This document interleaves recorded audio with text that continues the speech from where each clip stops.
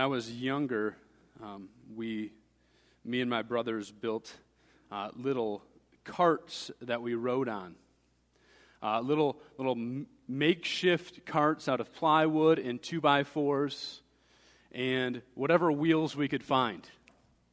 And we would make these little carts and have a competition, and whether it was strings that we tied to a 2x4 to steer it, or we steer it with our feet, we would race one another with these little carts. And so we would design them and race them, but we'd race them down a gravel hill. And as you might expect, there was a few wipeouts. And so as you're skidding down on your elbows and they're all scraped up, and then you're going back to Mom. Hey, Mom, look what happened. And so she pulls out the peroxide. And so you're trying to act tough because you're the big brother, but she's pouring the peroxide on and you're screaming in pain, and they're making fun of you. I told this to the staff. I said I was going to use an example of the pain of peroxide. And one person, I'm not going to mention her name, Rebecca, said, "What is your pain tolerance?" But this is applied, and peroxide is applied to prevent something worse. As there might be something temporary that takes place, some temporary, momentary, light pain, but it's preventing something much more dangerous in the future.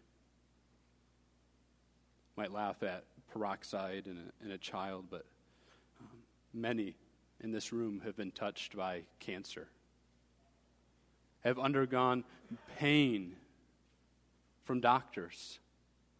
Not because the doctors were malicious, but in order to prevent something much worse. Sometimes we're okay talking about this when it comes to physical things.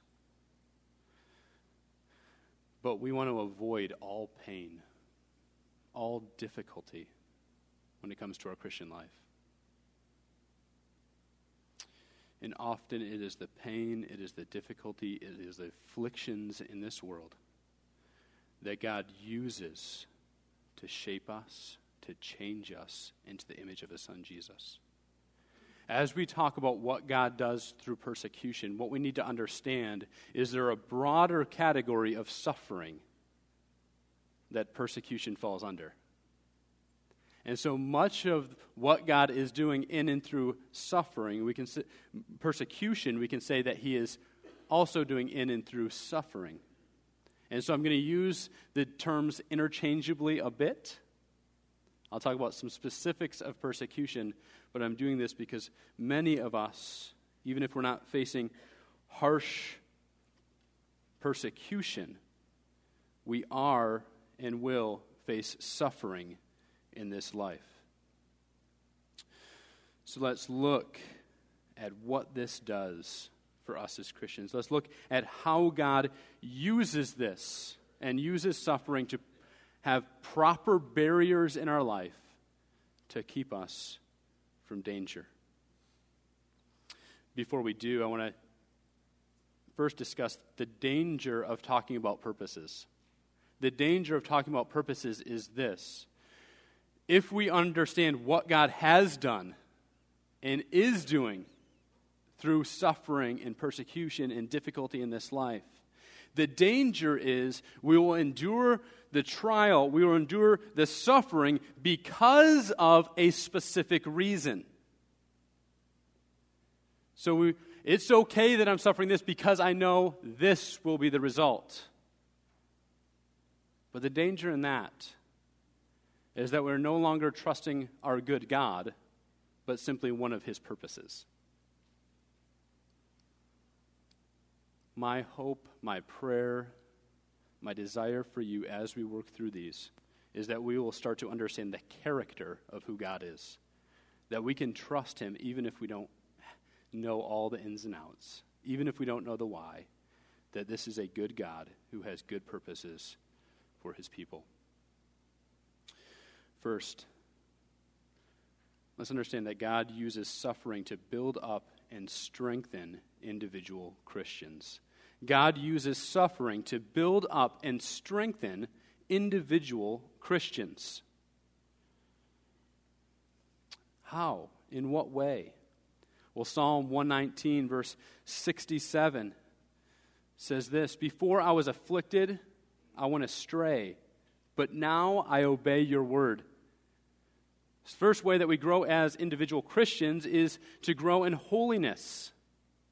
God in his kindness will sometimes use suffering to get our attention, to wake us up to sin's deception in our lives. We know that as a Christian, suffering is never God's condemnation. Romans 8:1 tells us this, there is no condemnation for those who are in Christ Jesus. But suffering can be God's blessing to wake us up. Pain, as C.S. Lewis writes, insists on being attended to. God whispers to us in our pleasures, speaks in our conscience, but shouts in our pain. It is his megaphone to rouse a deaf world. How many times have I counseled or met with students and they're struggling and saying, I know I need to pursue the Lord, and the reason is God woke them up because of something that had happened in their life. Some affliction that they faced. Next, God uses it to build perseverance. The Christian life is a race that calls for perseverance. We're responsible to continue in the faith, stable and steadfast, not shifting from the hope of the gospel. Colossians chapter 1, verse 23. And we can only do that by the preserving grace of God. Now, how does God cause us to persevere? Like we know verses, and we have them memorized, like 1 Corinthians 10:13. I will not let you be tested beyond what you can bear. I will not let you be tempted beyond what you can bear. But how does that happen? I think an ordinary way that happens is God has brought us through trial. He has taught us. He has trained us so that we're able to face the temptations in our life. Sometimes we read that verse and we simply think of this mystical power that might happen. Well, what if it's ordinary grace that God has been working in our life through the difficulties? This is what Paul writes in Romans chapter 5, verse 3. We rejoice in our sufferings because we know suffering produces perseverance. So the temptation that you face a year from now, maybe the difficulty you're suffering through today is how God will preserve you through that future trial. We need perseverance to finish the race, and God uses trials as a means. Next is to grow us in maturity. We turn to James, we find the same idea of perseverance as we did in Romans, the beginning of James chapter 1. Verses 2 and 3. Consider it pure joy, my brothers, whenever you face trials of many kinds, because you know that the testing of your faith develops perseverance. But perseverance isn't an end in and of itself, because he continues in verse 4 saying this, perseverance must finish its work so that you may be mature and complete, not lacking anything. Over time, experiencing God's grace in the midst of trial. We lean on him. We trust in him. We understand what he's doing to make us mature, to be strong in the Lord and mighty in his power, as Ephesians 6:10 says. So do you want to be useful to God? Do you want to have strength of faith? Do you want to be rooted and sound in your Christian walk? These things happen as we understand God's word. As we learn God's word, as we develop maturity, often through pain, often through trials. Next, to teach us his word. Psalm 119, verse 71 says this, it was good for me to be afflicted that I might learn your decrees. It's one way that we come to understand the Bible. I say, how do we understand the Bible that way? Well, because sometimes suffering is what softens our hearts so that we don't just hear, but we listen to God's word. It speaks into our life situation. Puritan Richard Baxter said this. He says, suffering so unbolts the door of the heart that the word hath easier entrance. It's one thing to read about God's comfort. It's another to experience it. And God, in his kindness, often uses difficulties in our lives to teach us his word. Now, of course, that assumes that we don't miss what he's teaching us.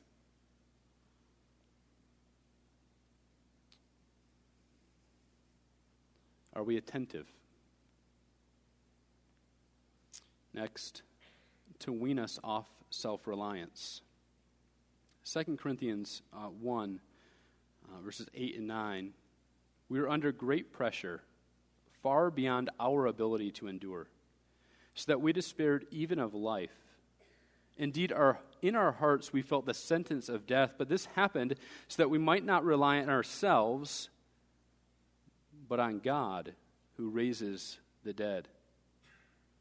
How often can we trust in ourselves? How often do we think that we are strong enough to endure anything?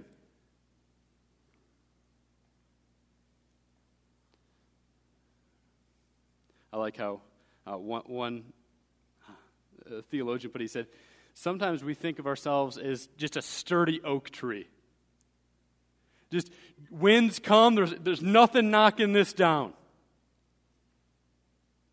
And then what happens is winds and forces come and it just topple down. I thought it was strong. But he said, if you understand that you're just a blade of grass, it's just a little that you're just going to move all over the place, like you're weak, then what are you going to do? You're going to wrap yourself around something strong.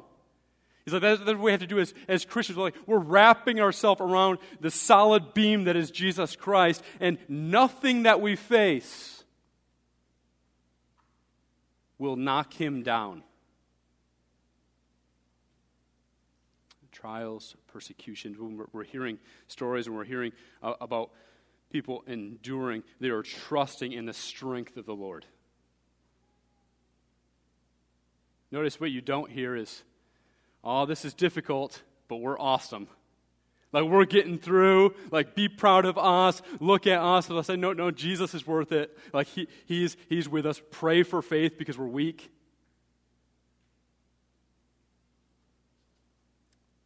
We need that because we're so prone to rely on ourselves. And we're in desperate need of God.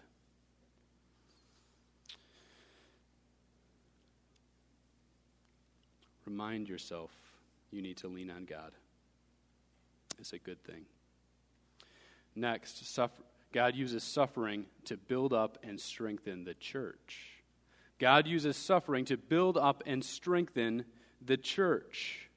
Not only does he strengthen individuals, but he works through suffering to build up other people within the church. This is true of suffering in general, and is also true of the specifics of persecution. 2 Corinthians talks about the suffering that Christians face and how it can be used to come alongside and encourage each other. Listen to what it says in verses 2 Corinthians 1, 3, and 4. Blessed be the God of the Father of our Lord Jesus Christ, the Father of mercies and the God of all comfort, who comforts us in our affliction, listen to this, so that we may be able to comfort those who are in any affliction, with the comfort with which we ourselves are comforted by God. We can encourage one another. Remember being in Pennsylvania, and we went to just a chain bookstore. So it wasn't a Christian bookstore, just a chain bookstore. And we were in the Christian kind of section of this store. And a lady had a book about how to deal with losing a son or losing a child. And as she was looking at the cover, I saw another lady walk up to her and simply ask gently, "Is this book for you?" She said, "Yeah, this book's for me." And I saw two ladies at a bookstore, didn't know each other at all, break down in tears, hugging one another, comforting one another. The one sharing how God is leading her through and has led her through. Something special that was shared. Perhaps the most encouraging moment for me personally was after youth group one night. Two girls in youth group, one having lost her father to cancer, the other, her mother just diagnosed with cancer. Sitting with one another, crying, holding one another. A beautiful picture of God's love and encouragement. I don't know what I taught that night, but God's teaching me a whole lot through these two in this moment. He uses suffering to encourage one another, to build up the church. Here's another one that we might not think about. As we're talking about coming together, the importance of unity. Our church covenant reads like this: "We engage to be slow to take offense, but always ready for reconciliation, and mindful of the rules of our Savior to secure it without delay." Harboring bitterness against each other, having a heart that's unwilling to forgive, drives a wedge between believers. It's not healthy for the individual, and it is not honoring the name of Christ. We're to be, as Matthew 18:15 says, if a brother sins against you, go and tell him his fault. Between you and him alone, if he listens to you, you have gained your brother. How many times are we okay with distance between us and another person, even within this local church? We paste on a smile, for appearance's sake while we're at church, but we avoid them at the grocery store. Duck down another aisle. Persecution and suffering shatter the wedge between Christians and showcase the urgency of reconciliation.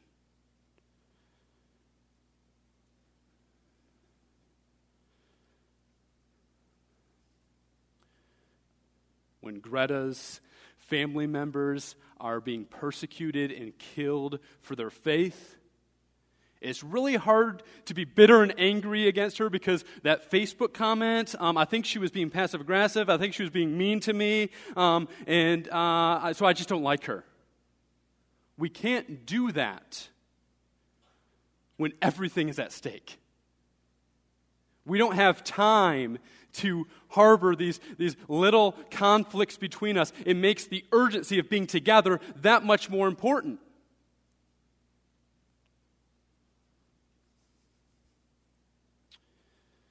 It makes forgiveness urgent. Listen, this is not something that we have to wait for persecution, wait for problems in our life. This is something that should be on the forefront of our mind.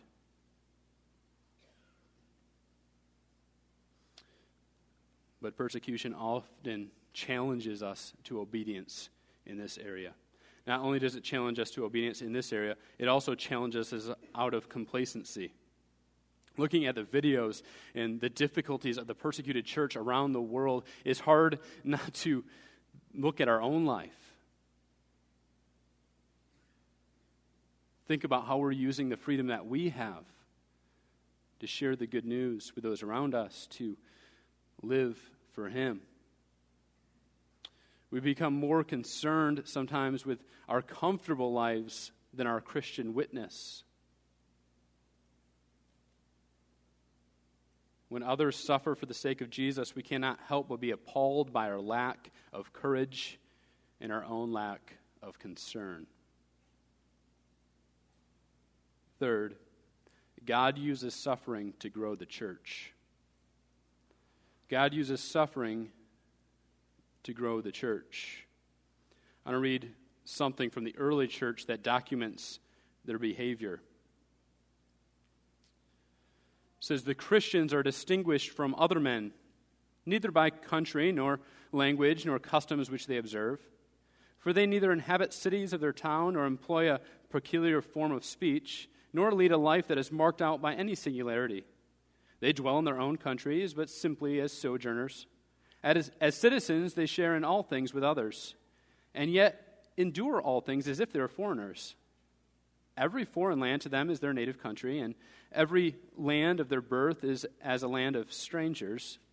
They marry as all others do. They beget children, but they do not destroy their offspring. They have a common table, but not a common bed. They are in the flesh, but they do not live after the flesh. They pass their days on earth, but they are citizens of heaven. They obey the prescribed laws, and at the same time surpass the laws by their lives. They love all men and are persecuted by all. They are unknown and condemned. They are put to death and restored to life. They are poor, yet make many rich. They are in lack of all things, and yet abound in all. They are dishonored, and yet in their very dishonor are glorified. They are evil spoken of, and yet are justified. They are reviled and bless. They are insulted and repay the insult with honor. They do good, yet are punished as evildoers. When punished, they rejoice as if quickened into life. They are assailed by the Jews as foreigners. They are persecuted by the Greeks. Listen to this. Yet those who hate them are unable to assign any reason for their hatred. As we live faithfully in the midst of persecution, it showcases the gospel. It showcases the gospel. And this is the type of living, if you did the Tactics Bible study, it's a stone in the shoe type of living. In this series, he said sometimes as you're having conversations with people, just simply put a stone in their shoe to cause them to think, to stop, to kind of that's nagging at me, that's bugging me a little bit with what they said, or like that's causing other questions in my life. They said, by the very way that they're living, they're saying, I don't know. They're living differently, and we hate them, but we don't know why. Remember what we read at the beginning? Jesus says they're doing that because of me.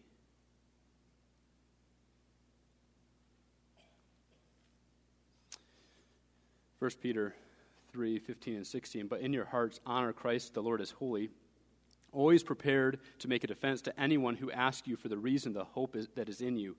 Yet do it with gentleness and respect, having a good conscience, so that when you are slandered, those who revile your good behavior in Christ will be put to shame. Now they're living out 1 Peter here. There's something different. If we persecute them, we know it's on us, not on them. The next way that it uses to grow the church, so this idea of growing the church, of other people knowing or asking questions about what's happening, is relocating his people. In the beginning of Acts, Jesus kind of gives a charge to them. He says, but you will receive power when the Holy Spirit has come upon you, and you will be my witnesses in Jerusalem, in all Judea, Samaria, and to the end of the earth. This is the commission. This is what they're supposed to be doing, spreading out and sharing the good news. That's Acts 1:8. Then in Acts 8:1, listen to these words. And there arose on that day a great persecution against the church in Jerusalem, and they were scattered throughout the regions of Judea and Samaria. So you're supposed to, okay, you're in Jerusalem, but you're supposed to spread out to all of Judea and Samaria, and then we see persecution comes, and they're spread out to all Judea and Samaria. Difficulties coming, hardships are coming. We can no longer live here because we're being persecuted, so we're going to other towns, and by God's grace, other towns are hearing about Jesus. People that might not otherwise hear about Jesus are. Because his people are being spread out. An amazing thing that God uses, even persecution, to draw sinners to himself, to save people who might not otherwise hear the good news of Jesus Christ. And also, we touched on this a little bit already, is to embolden Christians. Persecuted Christians challenge us. They give us courage. If they are enduring this, how can we be afraid of any discomfort? Paul writes in Philippians how this worked with his life, Philippians 1 verse 14, and most of the brothers, having been confident in the Lord by my imprisonment, are much more bold to speak the word without fear. Because Paul's being persecuted, they can live lives that are fearless. Or at least be challenged to have a little bit more courage.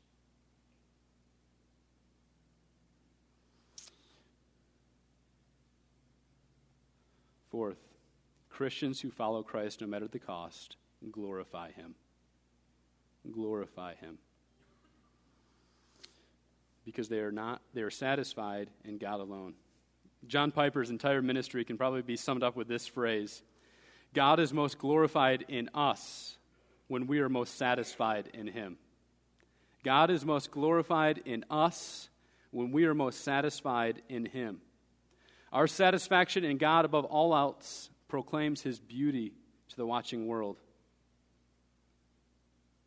Church Father Augustine said it like this: our hearts are restless until they find their rest in you.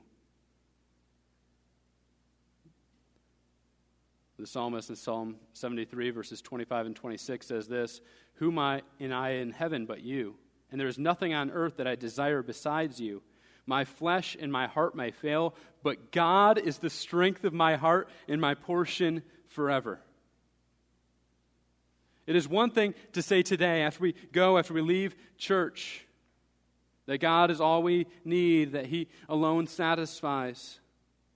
It's another to say that and live a life that reflects it by facing trials and persecution and still saying that God is worthy to be followed.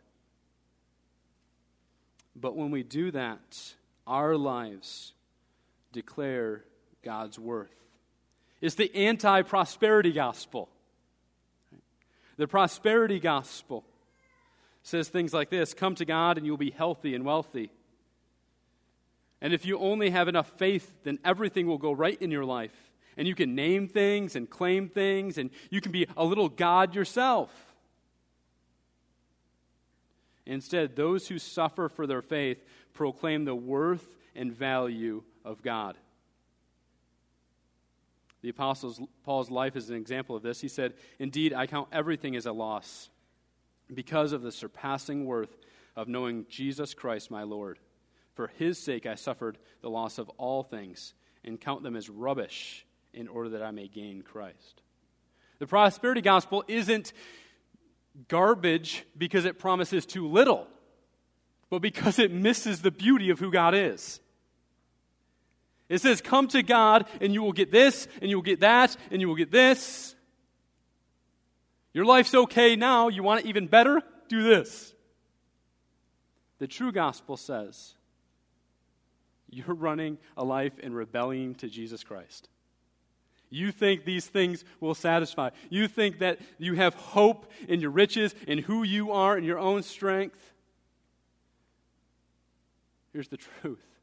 You have sinned against a holy God, and you cannot save yourself. But there is a God who loves you. There's a God who, out of that love, sent his son Jesus to take your place, to suffer in your place, so that if you turn and trust in him, you will be forgiven, and you will be made right with him. And he will be with you in every trial that you face. And he is preparing a place even right now for you to be with him forever.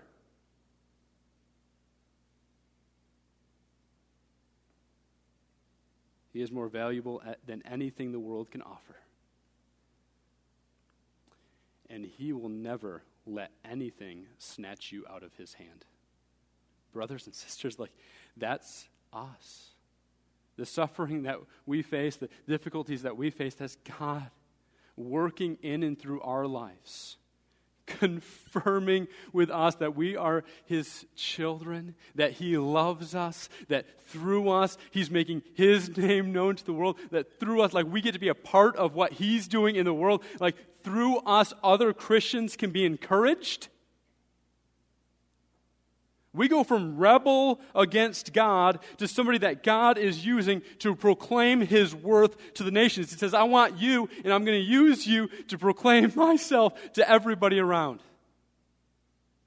We get to be a part of that.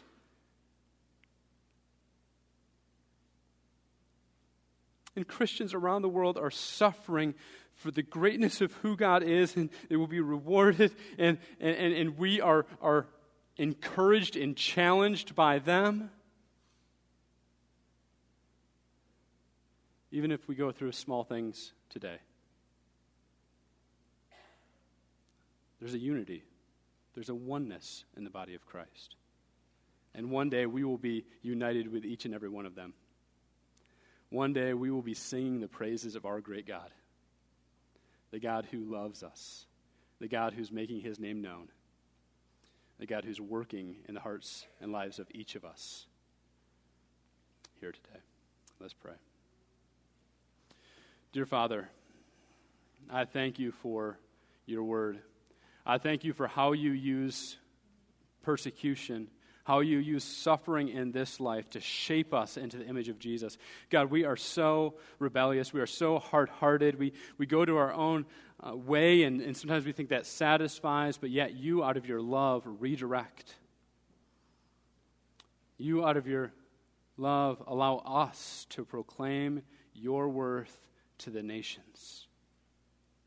Help us to learn from those who are persecuted. Challenge us out of complacency. Help us as we come back tonight, as we pray for them.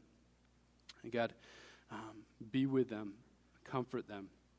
Comfort us this week. Comfort those who are here this morning, who are suffering, who are going through hardship, who are finding a battle to fight for their faith.